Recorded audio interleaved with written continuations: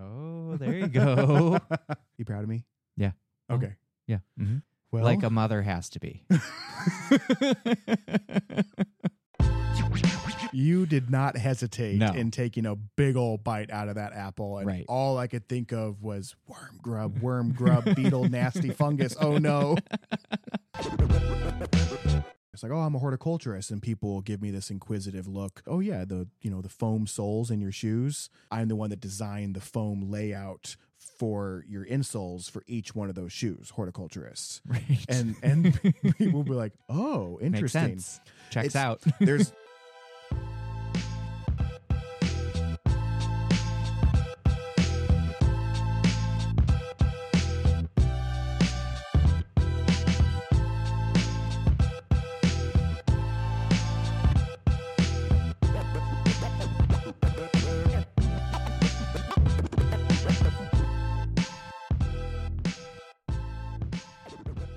ready. Who's starting? I should start Okay. right now. Mm-hmm. Oh, okay. Well, I'm not ready right now, but if you're gonna force me to do it, Is this a bit? yes. Okay.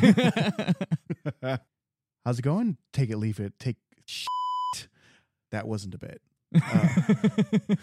How's it going? Take it or leave it, listeners. This is Ethan Wise. And I'm Nick Farrington. And thank you again for listening to another sweet ass episode of the podcast. You sycamore sandies. Mm-hmm. You cambium Calebs. You xylem Zacharys. That's your go-to. Have I said xylem Oh, Zacharys? definitely. Yeah. Damn. Yeah. I think you need a new list of random first names. Epipremnum Ethans. Oh, there you go. For any other listeners named Ethan. Nisa Nix. Oh, yep. There we go. You proud of me? Yeah. Okay. Yeah. Mm-hmm. Well, Like a mother has to be. watching me struggle horrifically as I try to read 3 words on a page for 50 minutes. It's like, oh, I really wish I didn't buy these Babar books. Oh, Babar. The Babar, the little elephant in the green suit. You never read the Babar books as a kid? No.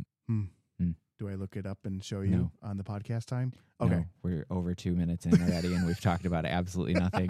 Remember how we're keeping this one under 50? We're keeping this one under 50 minutes. Yeah, you have 10 grand on the line. Okay. Well, you are down here in the St. Louis area visiting us. Yep. So yeah, and not only are we recording episodes, but I also really needed help finishing up a project that I took on that was For a commercial client. Yes, and it was a lot at the end of an already very physical week as far as other projects that I was doing. All you did was build a retaining wall. Right? And drag around a 160-pound piece of equipment that didn't do nearly half of what I needed it to do. Right. Man, I was not thrilled with the use of that equipment, that garden bed edger. But regardless, got to end the week on spreading about 9,000 pounds of mulch. At least it was a nice day. That is one thing that we both have discussed is our feelings of, yes, there can be nice days, but what is it about when you say you work outside? You said one of your peeves is when people say, at least it's a nice day outside. Yeah, or, oh, it's such a nice day out, and you've been out for 5, 6, 8, 12 hours, and you're sweated through your clothes down to your ankles. Filthy, dirty knees. Dripping, sweat in your eyes, and somebody comes out to you from the indoors and says, at least it's a nice day outside.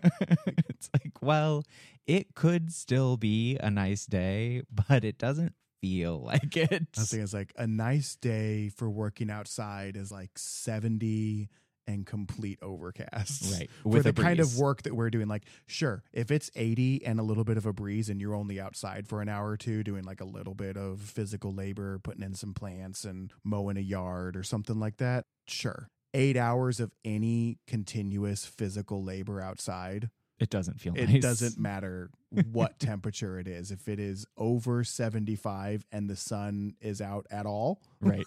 Yeah. It can be kind of exhausting. Yeah. But yeah, so you came down and helped me finish up this week, spreading some mulch and many thousands of pounds of it. And now here we are finally getting a chance to record and giving our bodies time to recover. Yeah.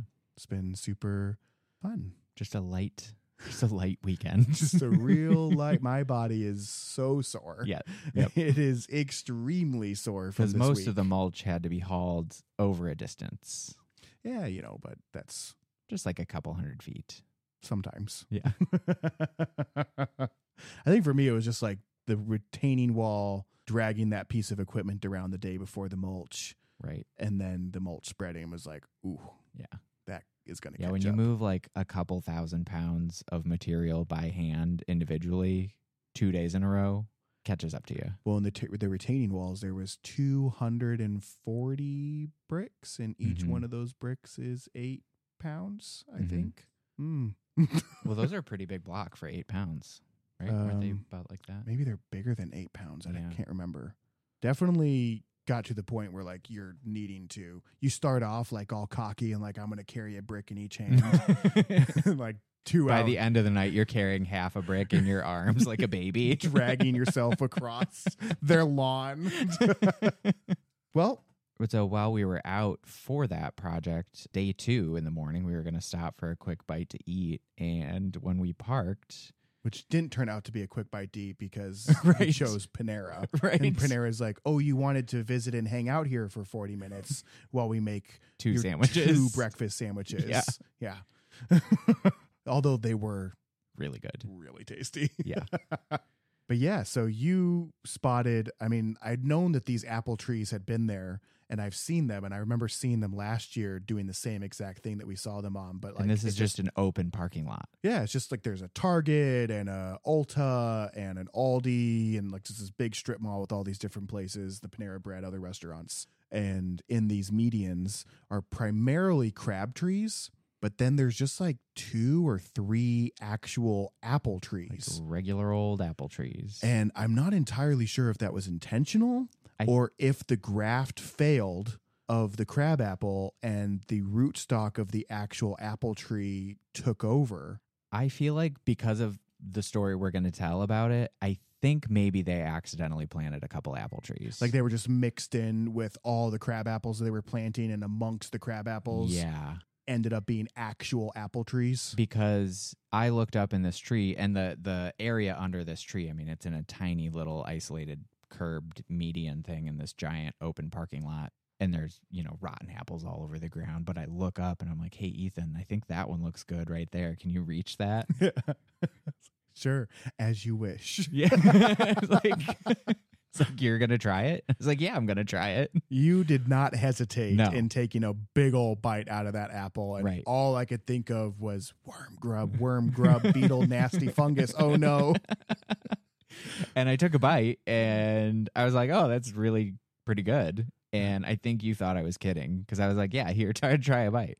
And I was expecting, I don't know what I was expecting. Yeah. I was just hoping to not get something horrendous inside that apple that was now going to give me an aversion to apples for the next 15 years. But it was a really good apple. It was a really tasty apple. Which is why I think it might have originally been just a mistakenly planted one. Because, I mean, it tasted exactly probably like a Macintosh or something. And me. with another apple not that far away, an actual fruiting apple that looked Right. like it had similar apples on it. Mhm. And then all the crab apples, it's getting pollinated. Right. And you had a good... Because you wouldn't really want an apple tree over parked cars. It's not a good idea. Why is my windshield broken? like some of those apples were like real mushy. Yes. All over the area under the tree in the parking lot. You get out of your car and you step on a rotten apple. Full of bees. I'm familiar with that. Yeah. I was like, oh, and I did step on one of them and there was a bunch of bugs that flew out of it. I was like, Perfect. So here we are. That was how we started our morning, was a random parking lot apple. And trying to get started a little bit before the heat because that was the coolest day at a real feel of 98. And today is a real feel of 112. Yeah, it's real rough down here in the St. Louis area. Opening your sliding door was like opening the oven to pull out a batch of cookies. It Immediately just smacks fogged you my in the glasses. face. It's very weird that it's a 40-degree difference between inside and outside right now. Yeah. No thanks. So, yeah, our attempt was to avoid doing too much of the mulch spreading in the heat, which was a great idea, right? Didn't quite work out that way as we thoroughly soaked through all of our layers. But despite the extremes of the temperatures that we've had pretty regularly this summer, one of the points that we wanted to make today, not that you would have grasped to now, was that even though we have had some really extreme temperature spikes this year, summer is still a really good time to plant. It can be, yeah, absolutely. And we see so much in our times working in garden centers and just talking to clients now that for some reason a lot of people think that like once May is over, it's not a good time to plant anything again until fall, and that's really not the case. So we wanted to kind of bring that to attention and kind of debunk that mindset that the public has as far as planting in the summer. And it is a good time. I mean, you have plenty of time. I would rather plant in spring or summer and get things rooted and established more before they go dormant in winter than waiting until that fall. Now, there are exceptions to that a little bit, but like today, when the it's heat index 112 is over 110 degrees. Right. Not a good day. I mean, planting aside, it's just not a good day for you to be outside doing that as well. Right. But yeah, I think there are some plants that maybe you just want to provide a little bit more of have a little bit more of a caution about planting. Like maybe in August heat, planting at your mailbox where it's around, you have the street and then you have your driveway heat. And then a lot of people, I notice a common trend is putting like rock mulch around your mailbox garden. A lot of radiant heat on those plants. Right. Depending on what it is. Exactly. Yeah. Maybe trying to get a plant to establish and adapt through the transplant shock in an environment like that. Maybe not the most ideal, but if you're planting around your house in a nice made garden and you're going to be diligent about your watering, I think that's the biggest issue is people don't water enough in summer, and you do have to up your watering. Or especially they go on the other plant. end and water way too much. often. And they're like, oh, I'm supposed to drown it every day, right? I'm like, So one of the things that we used to say at the garden center we worked at together, what we would tell customers with regards to watering their new plants was we use the scale of the container size for it. And so if you were buying a 3-gallon shrub or a shrub that was in what's referred to as a 3-gallon container, we would tell people that you would need to at least water that plant with 3 gallons of water a week. And ideally in one deep watering, maybe 2. Where you split that watering, maybe fudge it a little bit and do like 2 gallons on Wednesday and 2 gallons on Saturday, or, depending on your soil structure. It's all very dependent on where you live, could tweak how a garden center employee instructs you to water your plant. But where we worked, we would usually use the rough estimate, let's say a 10-gallon tree. You buy a 10-gallon tree, you water that tree 10 gallons of water a week. In the heat of the summer, you might need to double it up, especially if it's a new planting. And especially if you're not getting significant rain in that week. And usually we would say if you're not getting rain an inch or more in a week, if it's less than that, don't count it towards your total, essentially, necessarily. Right. Because a light rain, just like if you do a quick watering with the hose, if you're blasting a new plant with the hose and all that water is running off and you're just spraying the foliage, that's not what we're talking about. What you really want to do with, say, that 10-gallon tree, if you're giving it 5 gallons split over 2 days in that week, the slow, deep watering is critical because you want to get really nice saturation deeper down in that soil so that it's available to the plant. Whereas if you're just blasting it hard with the hose or something like that, that water tends to just run off all over. Or if you have mulch with fabric under and you're just hitting it with a deluge of water and that water hits the fabric and just runs underneath, you might not even see that. Right. You want to water at the base of the plant, Right. especially new, because that's where all the roots are. Right. You know, it's one thing when you have an established plant that might be heat stressed or water stressed, where you can water like under the canopy under it. But on a new plant, you're pretty much watering right at the base of the plant. Where that pot was, essentially. Exactly. Yeah. Exactly. So just something to keep in mind, you know, if you are planting in summer, you know, and these are just good watering tips anyway. Any plant, whether you're planting in spring or you're planting in fall. And those are great times to plant. Mm-hmm. When the temperatures are a little bit cooler, it does encourage certain growth hormones to be far more active in that plant, specifically in the root production. And sometimes the plants don't actively produce those as readily in the high heat. But that's normal. Even if you planted your plant in May and you got it in the ground, you've been watering it, and even though you're watering it the same amount in summer, it might still not be actively growing as much as just adapting to the heat stress of everything. Yeah, you could notice say you plant a new hydrangea in early spring and you see that start to push lots of new growth and new leaves and branches. When it gets really, really hot, you'll notice that slow down quite a bit. Right. Because there's not those cooler nighttime temperatures for them to recover. And one of the things that I always tell people, like in a garden center setting, when I'm talking to them and they come in and, you know, here it is, and it's whether it's spring and it's getting to June, and I start hearing more and more people saying, oh, I'm trying to get my planting done, you know, because it's not a good time to plant in summer.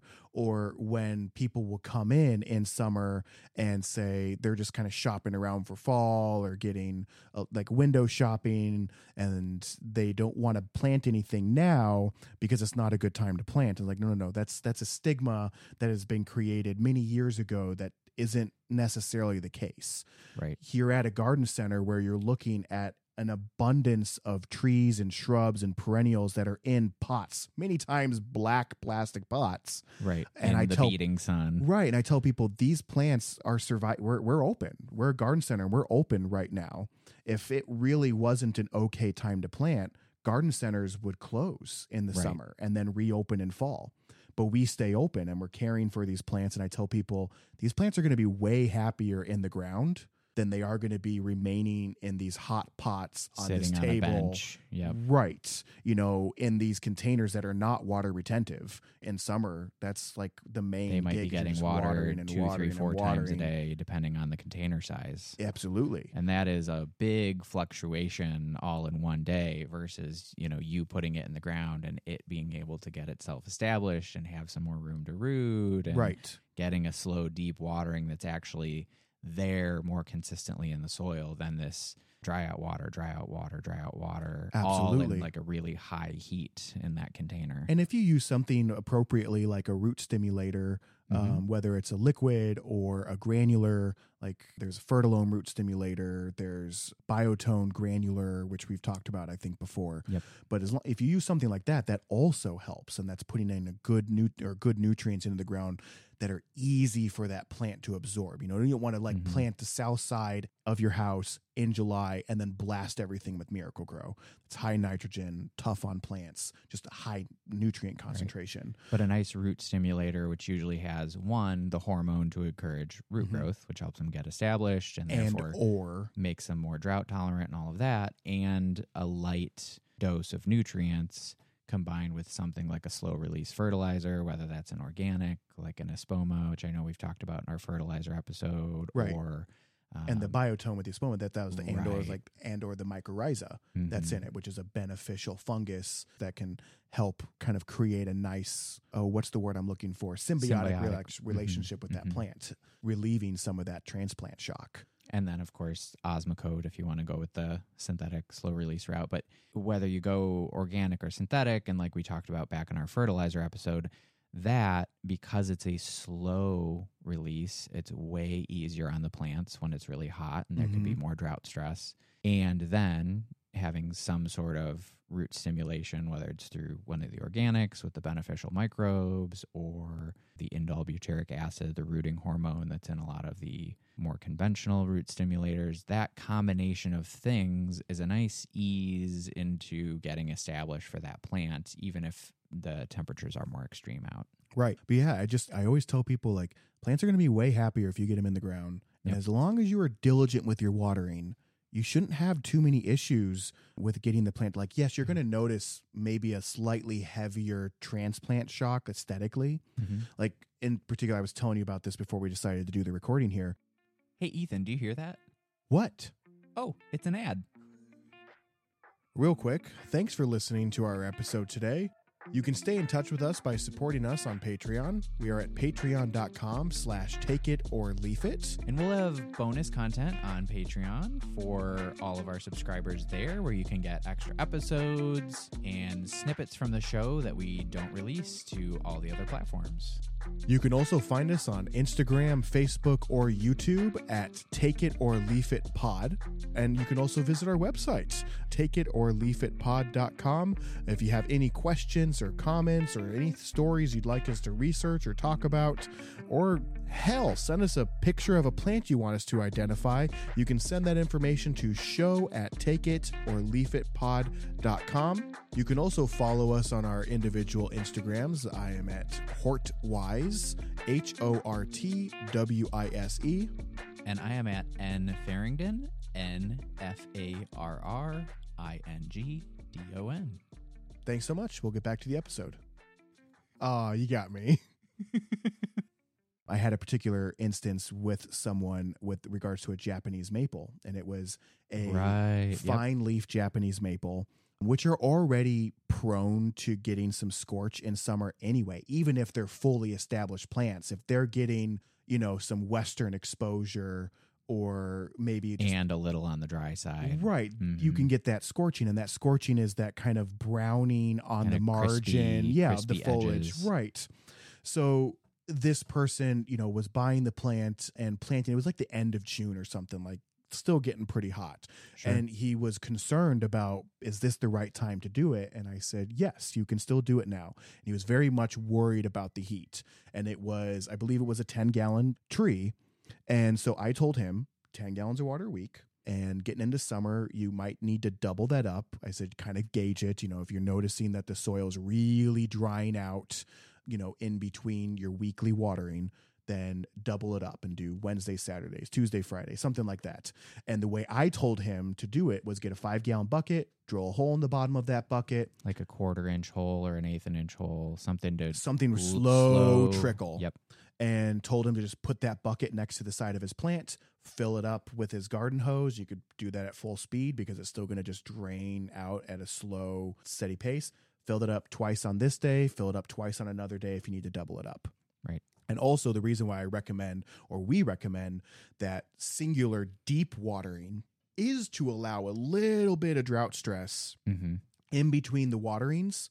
Because if you keep a plant constantly moist, you're kind of keeping the training wheels on it. If the plant gets used to always having moisture in the area, then it's never going to need to develop a strong, deep root system. Whereas if you drought stress it a little bit and it dries out in between waterings, that actually encourages more vigorous growth. This specific growth hormone is released in a drought situation. Because the plant recognizes it needs to reach out to find that water and nutrients. I'm a little dry. I need to go a little bit deeper. So anyway, that's just a good practice to keep in the back of your mind. But anyway, so this guy, he calls me 2 weeks later after he planted the tree, and he's noticing the scorch, which I had already warned him about. And he was like, my tree's dying. This is, I did what you said. And you had told him to kind of push through that phase. Right. I'd already warned him about the scorch, that it's okay. It's normal. Established ones will do the same thing. It's heat. It's transplant shock. It's the type of plant that you are purchasing. Right. And gave him more words of encouragement 2 weeks in, and I could tell he wasn't sold on it. I told him, don't change your watering routine. Don't start overwatering. Because we see a lot of people go that way. Overcorrect. Exactly. I was like, don't overcorrect. Keep it on your normal watering schedule. And he calls me, or he emails me back about 4 weeks later with a picture of his, and I told him, be prepared. He was like, it's okay. It'll adapt. After it starts to adapt, it's going to start pushing off new growth that isn't going to have that scorch on there. And about a month later, he shows me a picture of his plant pushing off new growth, happy, healthy leaves. And he was very happy with the turnout and glad that he stuck through it, because he was like, I had totally been preparing myself after our conversation when I checked in 2 weeks after I planted it. I was fully prepared to like point my finger at your chest with a dead plant and want his warranty replacement and like criticize me for not knowing what I was talking about. And now, according to him, he named his Japanese maple Ethan because he was so happy and impressed and glad that what I told him is actually what occurred with that plant, and that he stuck with it and didn't let the stress, because people get really stressed about their new plantings. Every little thing they can get concerned about, especially when you're investing that kind of money. Sure. But anyway, yeah, so it worked out, and now there's supposedly a Japanese maple out there named Ethan. So if you end up meeting a Japanese maple and it introduces itself as Ethan and it looks healthy, it might be the one that's named after me. Right. That's my little toot of my own horn there. And I do often see people go the opposite way with watering. They, established or not, they see, which, you know, if you see a brand new planting start to crash as soon as it gets hot, maybe it does need more water. But if, you know, you stick your finger in that soil and the soil's still damp, or you pull your mulch back a little bit and it's still damp underneath, you're good. It's just transplant stress or stress from the heat of the day, because you can get that on established shrubs too. And what I see a lot of people do is go the opposite way and say, ooh, I need to water it more. And pretty soon, you know, maybe it's already on irrigation. Maybe it's been watered once or twice that week already. Or maybe you've already given it its 1 or 2 deep waterings, and now pretty soon you've watered it every other day, and you end up causing other health issues and decline in the plant because it's getting now too much water, and then it's going to be looking droopy and sad because it's having health issues from too much water, and you see it drooping and you think, oh, it's drooping because it's too dry. No, it's drooping because its roots are dying and it can't support the current foliage. And so pretty soon you're thinking this plant is too dry, it's stressed, it's too dry, and it's because you're watering it too much. Right. The other analogy that I used too, like with the training wheel one that I said earlier, was dry soil is easier to fix than wet soil. Right. It's the steak analogy. Your wet soil is your well done steak. Once you have overly saturated soil, you're kind of stuck with that. There's nothing you can really do about that until it decides to dry up on its own leisure, whatever may cause that. So maybe it's good draining soil eventually, or the heat, whatever. But that's your well done steak. Once you have a well done steak, that's it. That's what you get to eat. Whereas it only gets more burnt from there. Right. Yeah. It only becomes nastier and more inedible. Whereas you have your medium rare steak, that's your dry soil. You can still tweak it if you want to. You know, you're like, okay, it's dry. I can add a little bit more water. I can cook it a little bit more to get it to where it needs to be. So that's kind of my other analogy that I use for people as far as understanding wet soil versus dry soil. Right. Easier to fix dry soil than wet soil. And then another thing that's really common that I talk to people about, something to be aware of with watering, is this more so applies to shrubs, perennials, annuals, because they're lower to the ground or they're in a pot or whatever. But watering the pot or watering the soil surface, not watering or spraying the leaves with water. Yes. Because that can lead to foliar diseases, fungal issues. Powdery mildew is a common one, but also just not reaching the roots of the plant. Right. Yeah. You could be spraying that and all that water could be bouncing off and going everywhere else but the root zone where you're trying to hit. Right. But yeah, as a general rule, most plants don't want their leaves to be soaking wet several times a week. So whether that's your annuals in a container, you know, just stick that water nozzle under the foliage and water the soil surface rather than spraying the leaves and flowers of the plants.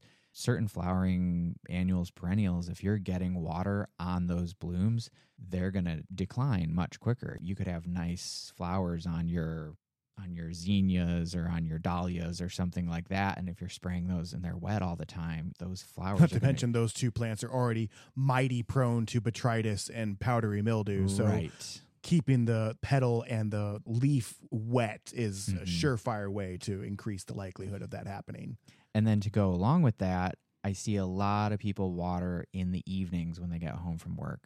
again, if you have a wet plant going into a dark, damp overnight period, fungal diseases love that. So really the best is early morning, even Late morning is okay. Yeah. I mean, unless it's crazy hot and sunny, I'd say I'd rather see a water in the early afternoon than water at 5, 6, 7 o'clock at night when that plant's going to be sopping wet going into the evening. I would also, for my own stuff, if I can water in the early afternoon versus watering at 6 or 7 o'clock at night, it's better. And if I do have to water later in the evening, water the base of the plant. Right. And maybe not over water. Just give it enough to give it a drink, get it to perk back up, but then address it again in the morning and give it a more substantial water. Yeah. If I'm noticing declines, I'm speaking with regards to my tomatoes. Sure. But yeah, if you do have to water in the evening and you're watering properly, you're not spraying all the leaves of those plants. If you're watering the base of the plant or you're watering the pot, if it's containers and not watering the leaves of the plant, spraying those, then that's a little different. But like you said, not to overdo, but it's when you have wet leaves going into the evening that really can be an invitation for some issues. Absolutely. Yeah. And so, kind of going back to the garden center and that it's okay to purchase plants as long as you water your plants correctly this time of year. But a way that you can also pick the right ones is actively talk to the staff there. You go to a local independent garden center, quite frequently they're hiring horticulturists or at least people who are very plant savvy. They might be a master gardener. As long as it's a reputable garden center. Right. It might be a master gardener or a master naturalist. They might not be a horticulturist. Maybe they're an environmental scientist or someone who's just been working in garden centers for many, many numbers of years to the point where they are an expert in the particular area where they are in. Sometimes you see people who are more able to talk to you about perennials than they are able to talk to you about trees and vice versa. But I think a lot of the garden centers I've worked at have done a good job of putting people in the right place to talk to you expertly and professionally about those plants in which you are shopping. And part of also as a kind of a secondary benefit to buying your plants in the summer, since it's still a perfectly good time to plant, it also really helps those local independent garden centers out or your local plant store or whatever, because with the general public having this misconception that summer for some reason isn't a good time to plant, it means that summer can be a really slow season for them. And so if you're coming in and still shopping, it really helps out those independents so that they're not getting eaten up by the box stores, the Lowe's and the Home Depots and all of those guys. Yeah. Like I said, you go to a garden center in July and August, they're still usually pretty stocked up on plants. And you're much more likely to find a professional and expert in the field at one of those independents than you are at a box 100%. Store. And I mean, gosh, like when I worked, we don't work at garden centers anymore in the moment, but when I did, I was way happier. Even though it's hot and you're miserable just standing around, I would much rather talk to someone about the plants than just spend my whole day watering, right? Which some of the days just felt like that's what you're doing. Like I'm just coming to work to water plants for 8-9 hours. But, talk to those people, talk to those horticulturists. They work hard on their degrees, give them a chance to impress you. And that kind of leads us into like, what is horticulture? Yeah, a lot of people, when you say the word horticulture, you say I'm a horticulturist, you get kind of like this blank questioning kind of stare that like to such a degree that I make a joke of it where I can just come up with anything and people will believe me if I tell them I'm a horticulturist. Like, oh, I'm a horticulturist. And people will give me this inquisitive look or be like, I don't know what that is. And I can just say something like, oh yeah, the foam soles in your shoes. I'm the person that creates the design layout for Adidas, for Nike, for Vans. I'm the one that designed the foam layout for your insoles for each one of those shoes, horticulturists. Right. And people will be like, oh, interesting. Makes sense. Checks out. there's I don't know why. Maybe it's just because my passion is in this, but when you hear the word horticulturist, it doesn't necessarily bring you to gardening and plants and trees. So I don't fault people necessarily for not knowing it, but yeah, people will come in and they just, or they just seem to not know what a horticulturist is, what horticulture is. And that's why we want to bring it up, is because a lot of people don't know, since they don't know what that is, they don't know that that's a resource that's available, that person with that really, typically really in-depth plant knowledge, usually either from going to school or learning from years in the field, they've acquired that knowledge of usually a broad knowledge of multiple categories of plants, where, you know, sometimes you might go and someone might say, oh, I really mostly know annuals. If you need to talk trees, you should talk to this person. Or, oh, this person, you know, they really know their perennials. Whereas a horticulturist, and what our role that we've had in the past at different places, jack of all trades. Yeah, you kind of can float around and you can sell trees because you have a good knowledge there, shrubs, perennials, annuals, houseplants, tropicals, the whole deal, veggies and herbs. Usually a horticulturist is going to have a depth of knowledge across multiple of those big plant categories that you'd find at a garden center, and can give you really good information about the plants, insect and disease and pest issues, which ones watering and fertilizing, light conditions, all of those things. A good horticulturist will ask you the right questions about your gardening space to narrow down what you should be looking for. What direction is it facing? Is it wet, dry, sun, shade? How many hours of sun? How avid of a gardener are you? Do you want low maintenance? Do you like to go out there and play with your plants? When does it need to be pruned? Does it have any significant pest or disease issues that can come up? That kind of thing. Yeah. So it's definitely ask those questions, because we will be more than happy to talk to you about it. I mean, that's what horticulture is: the study of plants, the knowledge of cultivation of those plants. You know, kind of the science behind it, but then also there's an art to it as well. Right. You know, it's like there's horticulture is kind of like a smaller, more specific niche of agriculture. And then gardening is like a more specific niche of horticulture.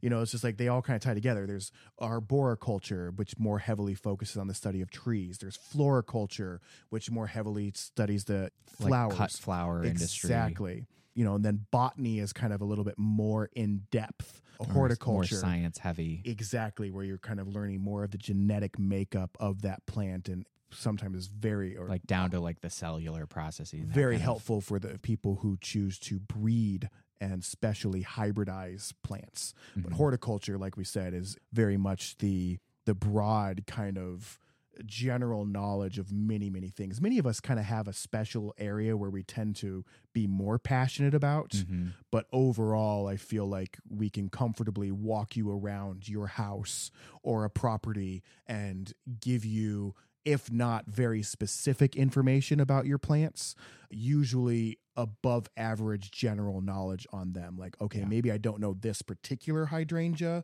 but I know enough about hydrangeas to troubleshoot what's going on here. That this should or shouldn't be pruned, and when, and it shouldn't be brown. Yeah. Right.